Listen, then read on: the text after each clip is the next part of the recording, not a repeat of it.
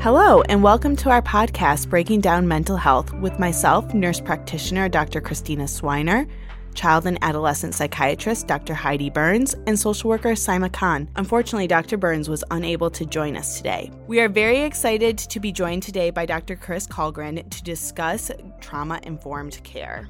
Dr. Chris Kallgren is a pediatric psychologist and clinical associate professor of pediatrics at Michigan Medicine.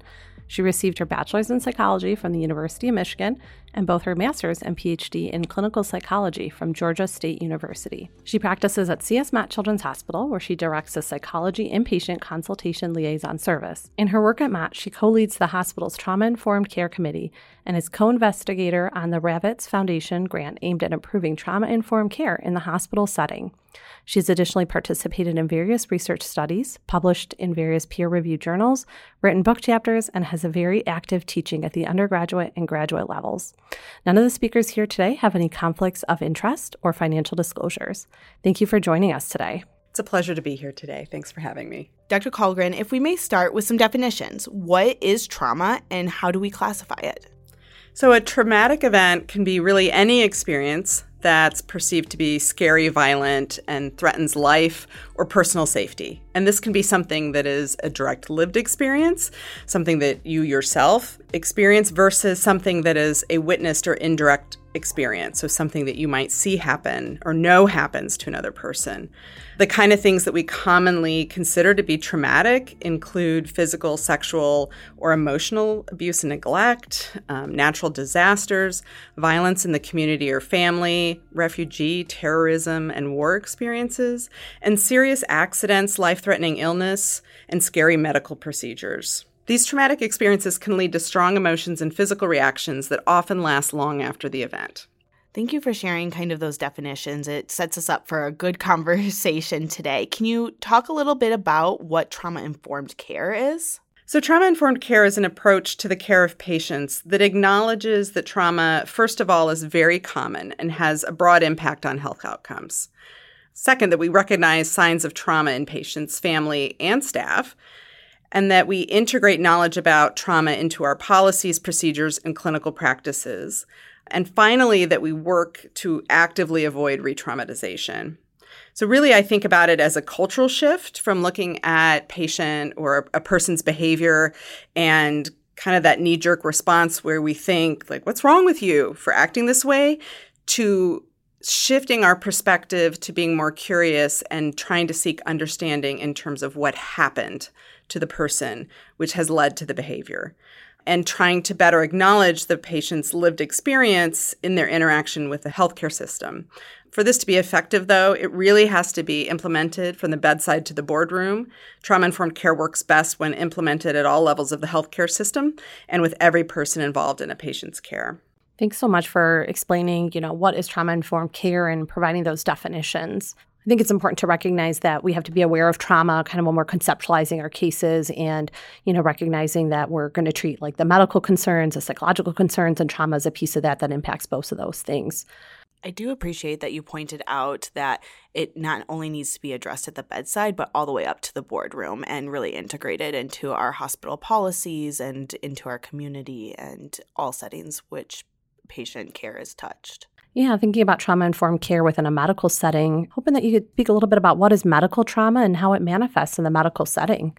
So the National Child Traumatic Stress Network, which is, by the way, a great resource for anyone who's interested in more information about traumatic stress in children, they define pediatric medical traumatic stress as, quote, a set of psychological and physiological responses of children and their families to pain, injury, medical procedures, and invasive or frightening traumatic experiences, end quote.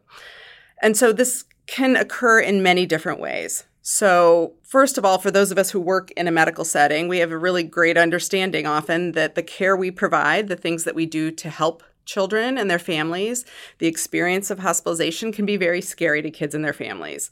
This is especially true for kids who might be naive to medical care and haven't had a chronic experience with the medical setting, or for kids who have had previous lived experiences that are traumatic, or even some of our kids who have had a long history of illness and relationship with the medical system can have repeated or painful and scary procedures that then in the future, when they have similar experiences, triggers those previous traumatic memories or events. And then we have some kids who have previous traumatic experiences in their lives, who come into our medical settings, who then are much more vulnerable to experiencing our medical settings as traumatic. And we also, I think, have to remember that it's not just about the kids who are coming into our medical settings with previous trauma experiences. It's also important to remember that parents and other caregivers are coming into their child's care with their own trauma histories or experience with their child's illness that could affect how they perceive their child's illness and care and whether or not that's a traumatic experience for them. We often hear about families being perceived as difficult or obstructing care or directing care or being really nervous or anxious, not caring for themselves, or being withdrawn or disengaged. And I think it's really important that when we see these kind of behaviors in families that we become curious about what role trauma may be playing in their interaction with the medical setting. I appreciate you pointing out the parental experience being brought to the care of pediatric patients, because that does play a huge factor in things. And as you said, just being curious and often just asking that question, like, what's going on? How can I support you? How are you holding up can be really helpful for us understanding that parental experience. Now, speaking a little bit about trauma-informed care, how do we apply some of those principles in an emergency room setting or the medical setting to help support these patients and families? I think that's a really great question, and it really highlights some of the challenges of providing trauma-informed care in the medical setting. You know, ideally, it would be great if we knew ahead of time which patients were more vulnerable who had had previous trauma experiences, and then we could provide what's called targeted trauma-informed care interventions. But those of us who work in the medical setting know that we don't have that kind of time or resources. And when we are really focused on life-saving interventions, we either don't have the ability to ask those questions, or the child or family member are not in a position to be answering questions about their life experience beyond what's going on with the current medical situation. And so what we end up really needing to focus on, and the shift that we need to make in medical settings, is providing universal trauma-informed care to patients and their families. And that's basically what I talked about earlier, is about having that understanding that people are coming in with potential traumas, that the care we provide is potentially traumatic, and that we shift our care so that we lead with the assumption that all families are vulnerable and at risk, and any of the care we provide can be perceived as traumatic, and working really hard to address worries and fears that patients, children, and their families come in with, that we're optimizing their pain management, because pain is often can exacerbate and be perceived and felt as traumatic in their care, and that we provide support to parents so that they can be the supportive person at the bedside that their kids need, and that we engage kids in their care, that offering opportunities for kids to have choice and control in how their care is provided can help bolster their coping skills and control over the situation. And in the hospital, especially at Mott, we're really lucky to have access to a lot of psychosocial supports within the setting, from psychologists to social workers, child life, psychiatrists, and other providers who can help build coping strategies and help support families through this difficult time. Thanks so much, Dr. Kullgren. I think it's important for us to also recognize that trauma is so prevalent, right? That unfortunately, the majority of patients and families that we see have likely experienced some kind of traumatic event in their lifetime. So using a universal approach likely causes much more benefit to the patients and families that we engage with. It maybe adds a little bit of, work in the interim or immediately, but the outcome is much better. And we do see better outcomes. We see discharges that are smoother. Patients and families don't have to come back, as often. Just overall, they report better healing overall. And so I think those are the things that we need to kind of walk away from, that, it's an active approach. We have to integrate these principles into our daily thinking. Every time we conceptualize a patient, we see them, we have to be aware of that, potential trauma, and using that trauma-informed lens to then help support them in the long term. And I think that that's such an important point, that the front end work that we do throughout the care of any child who comes into our hospital or our clinics really help with longer-term outcomes. We know that kids who have adverse childhood experiences and multiple medical traumas are at greater risk for poor and mental health outcomes. And so the work that we do from a prevention standpoint can do a lot to improve outcomes down the road for these kids and their families. As mental health providers, we all meet individuals with various traumatic experiences on a regular basis. How they display this trauma can vary significantly.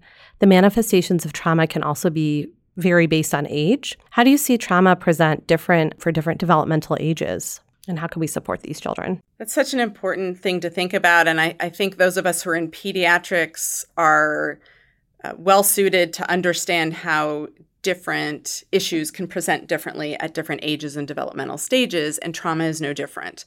A young child, an infant, or a toddler is going to look very different in terms of their trauma response than a teenager or a young adult.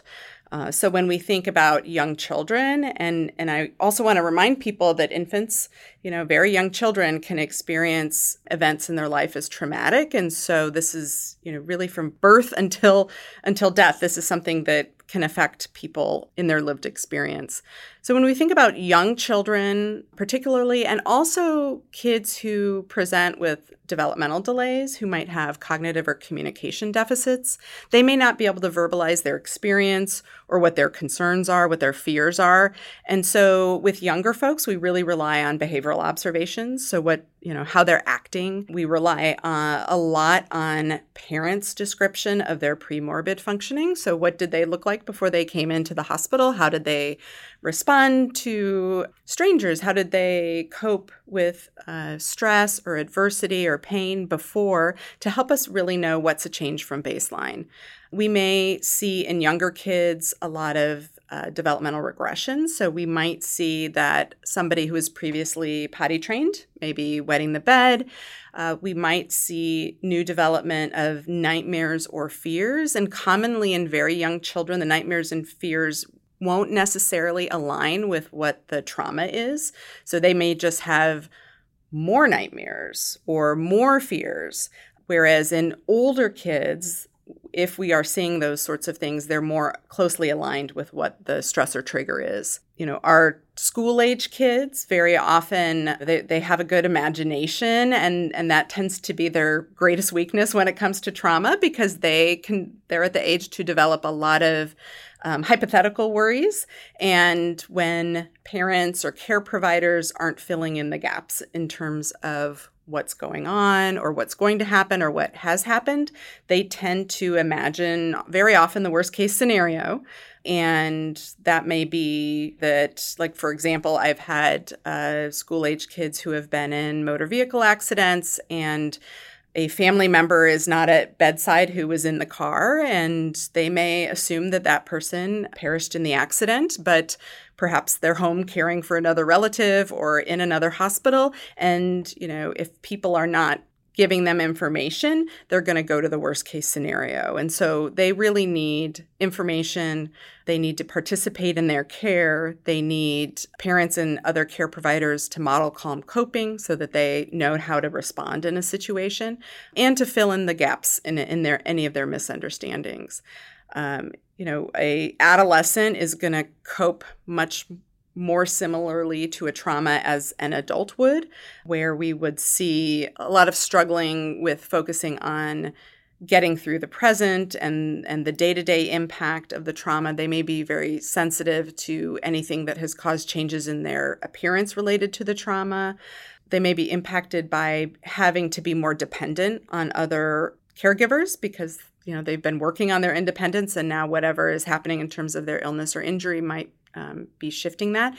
And then they may often try to cover up or protect others from their worries or fears. So they may hold their feelings in.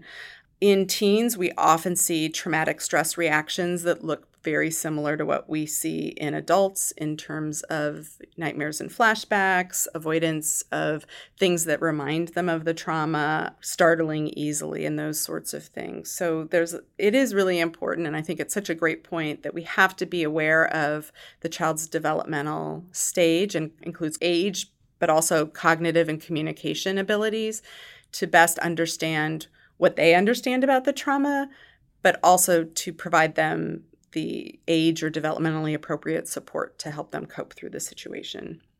Now, thinking about this in kind of a developmental lens, maybe we could walk through like a little bit of a case and how we could support a kid. So let's say, for an example, we have a 6-year-old who has some chronic disease, it doesn't really matter what, who has like a needle phobia. And, every time like a nurse walks in the room for their care, they're freaking out. How do we support that patient with simple things or seemingly simple things like vitals? Or, the bigger question, how do we support that patient with a poke, a needle stick that they need? That's such a great question and really a common example of what we see in the hospital setting, right? And so that sort of trauma often develops from pairing, something that is not traumatic, like a nurse, like yourself, with something that is really scary and feels very threatening, like a needle, right? And so helping a 6-year-old, for example, get through something like a fear of needles and fear of nursing come in the room. And very often it ends up, with many kids, it ends up generalizing. First, it's the nurse, and then it's all nurses, and then it's the doctors, and then it's anyone who comes in the room, because they develop this fear that anything bad could happen at any moment by the hands of anyone. So on a very basic level, we work to make sure that the child understands who's coming in the room, why they're there, what they're going to do. So there's no surprises. So keeping the child very involved in their own care. So I'm not going to come in and poke you. I'm the person who's coming to get your blood pressure. No pokes. I'm coming to clean the room or change out the trash or bring your tray or whatever. So the child never has any reason, other than their fear, to expect anything other than what's going to happen, right? And so we don't lie. We don't negotiate. We are very honest with kids. And a lot of adults have a hard time being honest with kids. So, but I think we've learned throughout the course of caring for many, many kids who experience medical trauma is that honesty typically is the best option.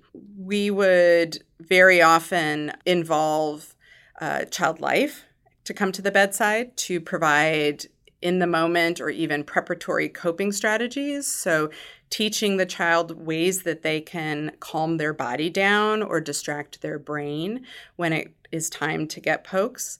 We would help the child potentially even develop a step-by-step plan. At our hospital, we're really lucky to have what are called poke plans, where the child and the family work together with phlebotomy or child life or nursing to develop their own strategies and their own plan, which gives choice and control. And so they have more agency over how things are done instead of feeling like terrible things are happening to them.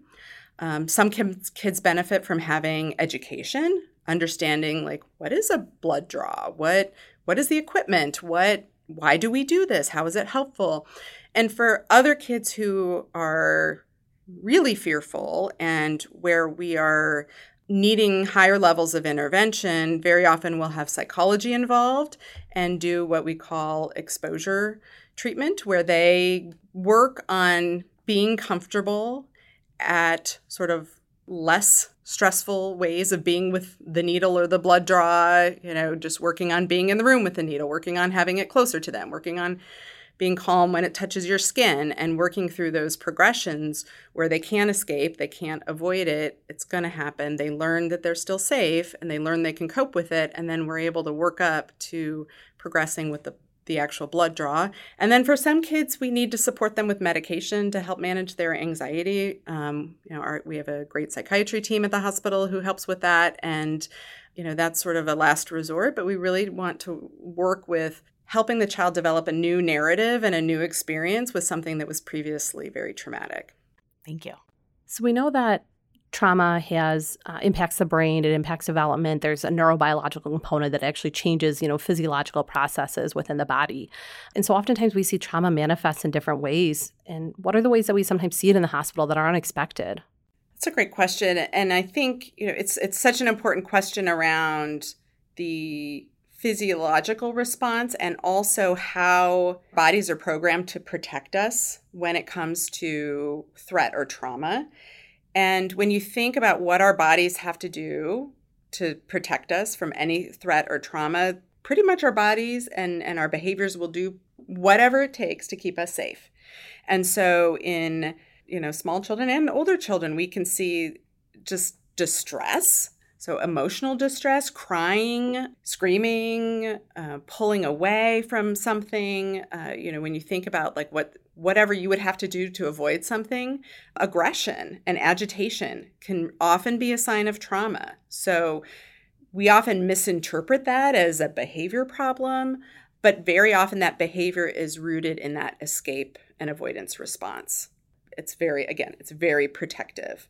So I think anytime we see those behaviors, it's important, again, back to what we talked about earlier, to be really curious about where that's coming from. We also see folks who kind of do the opposite, which is totally shut down. So that kind of, we talk about in terms of our autonomic nervous system response, fight or flight or freeze. Some people can't participate in things or shut down or don't engage. We have kids who run. We have kids who fight. We have kids who fight verbally. We have kids who appear very anxious, that exaggerated physiological response where, we have a lot of kids who are hooked up to monitors in the hospital and you see their heart rate go up. You see their breathing rate go up. You see their blood pressure go up. And, in the absence of a sort of known physiological trigger, I think it's always good to be curious about like what is happening physiologically. Is this a sign of trauma and a physical reaction to that? Before we wrap up today, Dr. Kullgren, is there anything else that you would like to share with our audience? I think the most important take home is that when in doubt, we should always provide universal trauma-informed care and to assume a curious mindset of understanding when children and families are showing emotional and behavioral signs of trauma. It's really important that pediatric providers educate themselves about what these signs are, what to look for, and then how to respond to them. The National Child Traumatic Stress Network is a great one-stop shopping resource for providers who are more curious about getting more education and skills in providing trauma-informed care to children. So it's a great repository of handouts for families, handouts for providers, educational resources, some really nice mnemonics for how to remember ways to provide trauma-informed care that can really help to improve your practice as you're thinking about universally addressing trauma in the kids you care for. The National Traumatic Stress Network is a great resource. I'm really glad that you've mentioned it. I think it's really helpful for providers. It's easy to access, and the resources are free. They have podcasts and things like that, or webinars. So I think it really helps as we're trying to use this universal approach. Also recognizing that for University of Michigan Health, trauma-informed care is a priority. And so we are really working actively, both in pediatrics and in the adult world to integrate this into our practice, into our medical training for nurses, social workers, psychologists, physicians, nurse practitioners, APPs across the board. So I think this conversation is very timely for that and will hopefully help us deliver, the best care we can to the patients and families we serve. Dr. Kullgren, we truly appreciate your time and your expertise. Thank you to everybody who tuned in this week. Nurses, social workers, and physicians can claim CMEs and CEs at uofmhealth.org/breakingdownmentalhealth. You're able to do this at any time within the next 3 years of the initial air date. We hope that you will join us next time.